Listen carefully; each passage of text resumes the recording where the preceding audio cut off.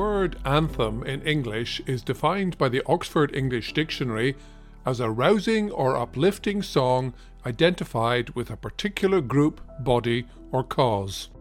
So we use the word to describe any song that binds us together. We have rock anthems.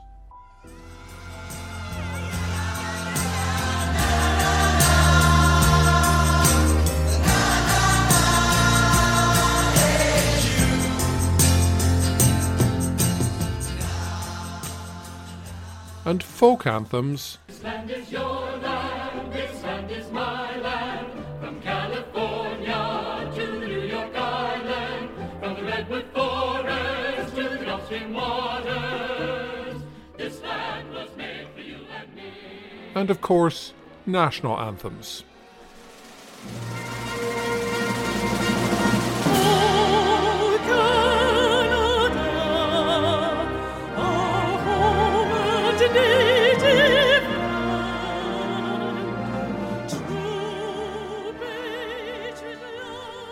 But the word also has a secondary definition, a choral composition based on a biblical passage for singing by a choir in a church service. In other words, a hymn. In virtually every European language, from Albanian to Ukrainian, the word anthem translates directly as hymn. Try it out on Google Translate. And many countries call their anthems national hymns. The religious connection is clear. When it comes to anthems, God, it seems, loves lots of countries. Welcome to episode 8 of this series on national anthems, the worst songs in the world.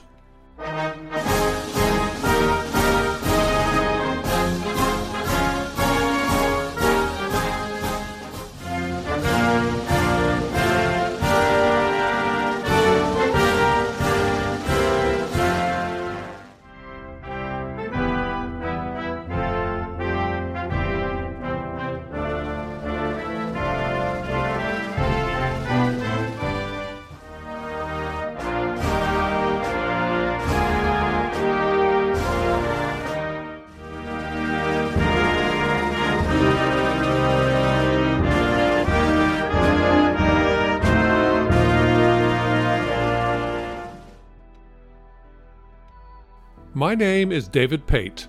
I'm a broadcaster, writer and journalist in Halifax, Nova Scotia. I have listened to the anthems of all 218 countries recognised by the United Nations, the Olympics and FIFA. 60% of them have religious references. Sometimes it's upfront and obvious.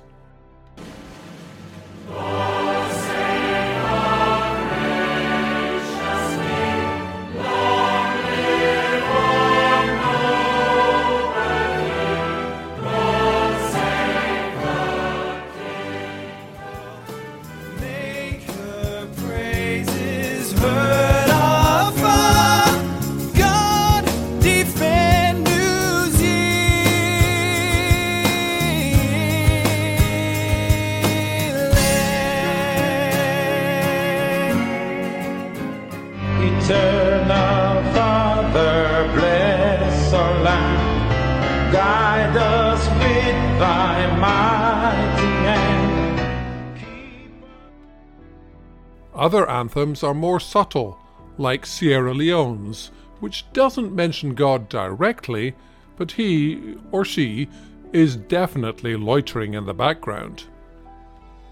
We pray that no harm on thy children before, but blessing and peace may descend on us all. And then there are the anthems which don't seem to mention God now, but feature the deity in verses that are rarely sung today, like the Star-Spangled Banner, verse 4.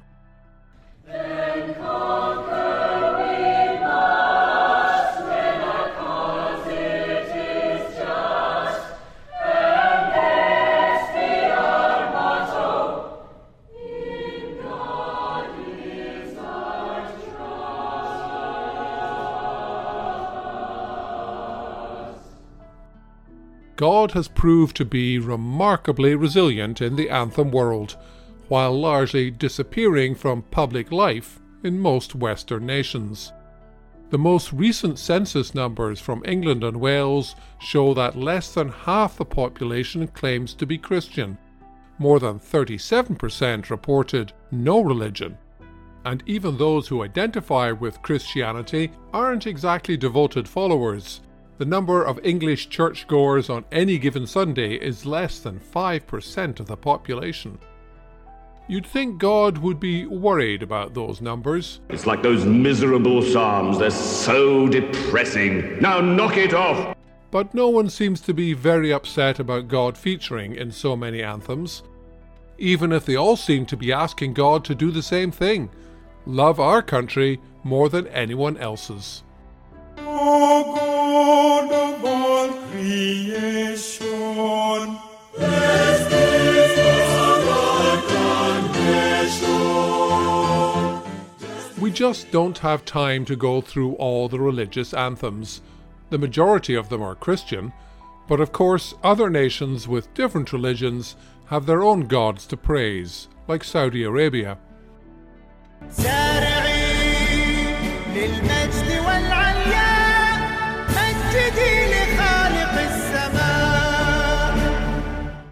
It's easy to feel morally superior to countries that are run by religion, but we need to remember that most Western countries weren't that different just a few decades ago. Yes, Iran has a state religion, but so does England.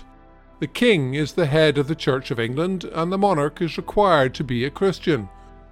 O God, the crown of the faithful, bless, we beseech thee, this crown, and so sanctify thy servant Elizabeth, upon whose head this day thou dost place it for a sign of royal majesty. Other European nations still have close ties between state and religions, like the Nordic countries. Argentina's constitution states the government supports the Roman Catholic Church, and it's only in the past generation that Ireland has ended the overwhelming influence of the Catholic Church there. But while God is being pushed aside in many aspects of public life, he or she remains embedded in our anthems. Even if you don't believe, where's the harm in calling for a little divine assistance, just in case?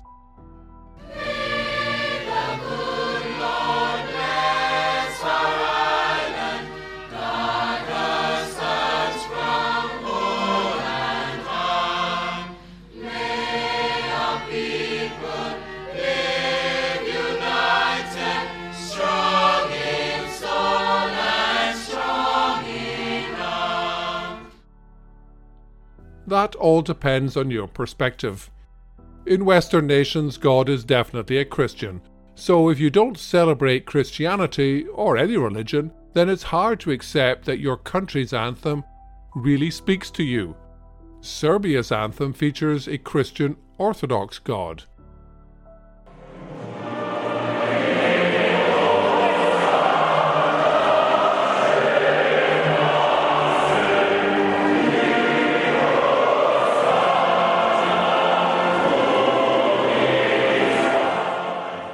That's hardly surprising because more than 40% of Serbians belong, at least nominally, to that faith.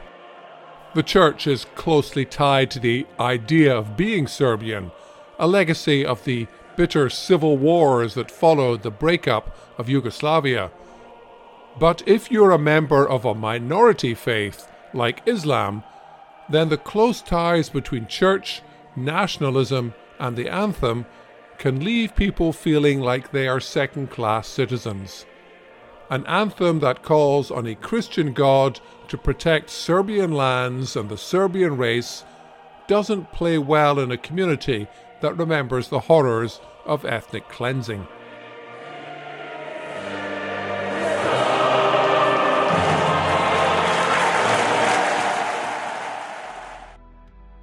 It's easy to impose an anthem on a few people if it's supported by the vast majority of others. But when a country is more evenly divided along religious lines, then picking one god over another is a problem.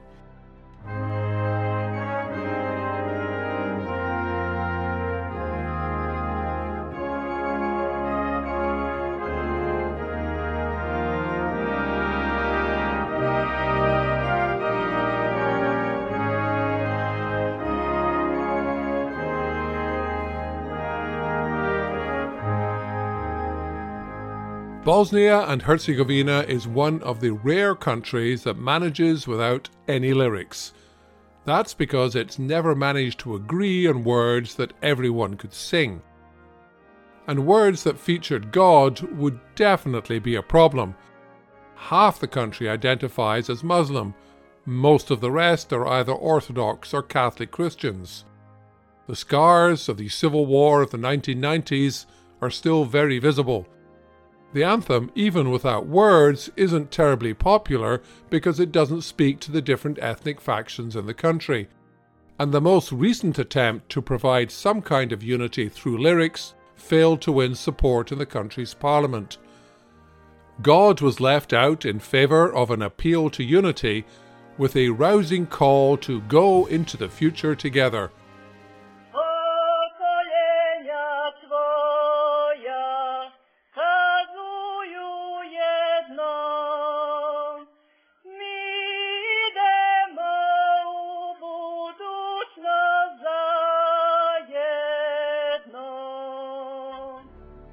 It was presumably opposed by people who don't actually want to share that future with all of their fellow citizens. The close ties between state and religion are shown in the hymn books of various Christian denominations. As I've noted, calling your national anthem a hymn is a bit of a giveaway that it has big religious roots, unless you're Switzerland, which decided to call its anthem a psalm instead, which is actually the same thing. You can often find the national hymn listed in the hymnals of major Christian denominations. Some anthem tunes serve both masters, like God Save the King, which appears in US hymnals as My Country 'Tis of Thee, and Handel's famous German anthem is also a famous hymn. Glorious things of thee are spoken, Zion, city of our God. That may not seem like a big deal in traditionally Christian Western countries. But remember, the whole idea of anthems originated in Europe and was spread around the world along with European empires. So the songs that nations adopted after colonization ended tend to follow the pattern of European anthems. In other words, they mostly sound like European hymns.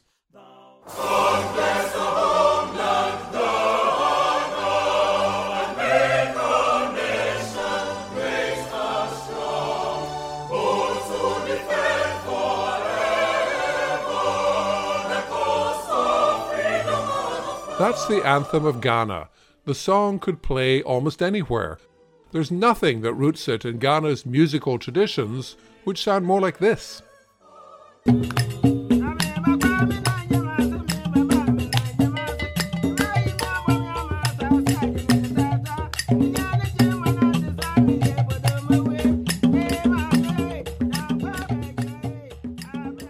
So why have so few countries decided to make their national anthems relevant to their own nations? You heard this song earlier. Make her praises heard afar. God defend New Zealand.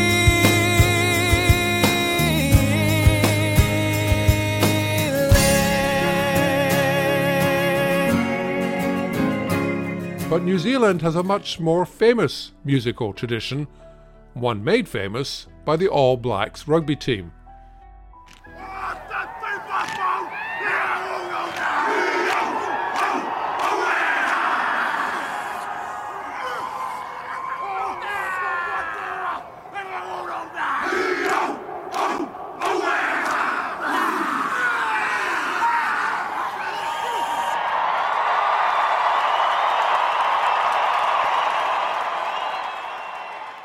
So why not compose a new haka and use that as your national anthem? Dump the Victorian era hymn and use something unique to your land. If anthems are supposed to speak to all the people in a nation, then it's time to adopt words and music that move beyond the legacy of colonialism and Christianity. If God and religion are supposed to be about peace, love, and understanding, then maybe national songs that invoke the deity should remember those details. And God, if there is a God, presumably loves all people and all nations equally. Just because we stick his name in a song doesn't mean that he's on our side. A mighty fortress is our God, a bulwark never failing. Our helper he amid the flood of mortal ills prevailing. For still our ancient foe doth seek to work us woe. His craft and power are great, and armed with cruel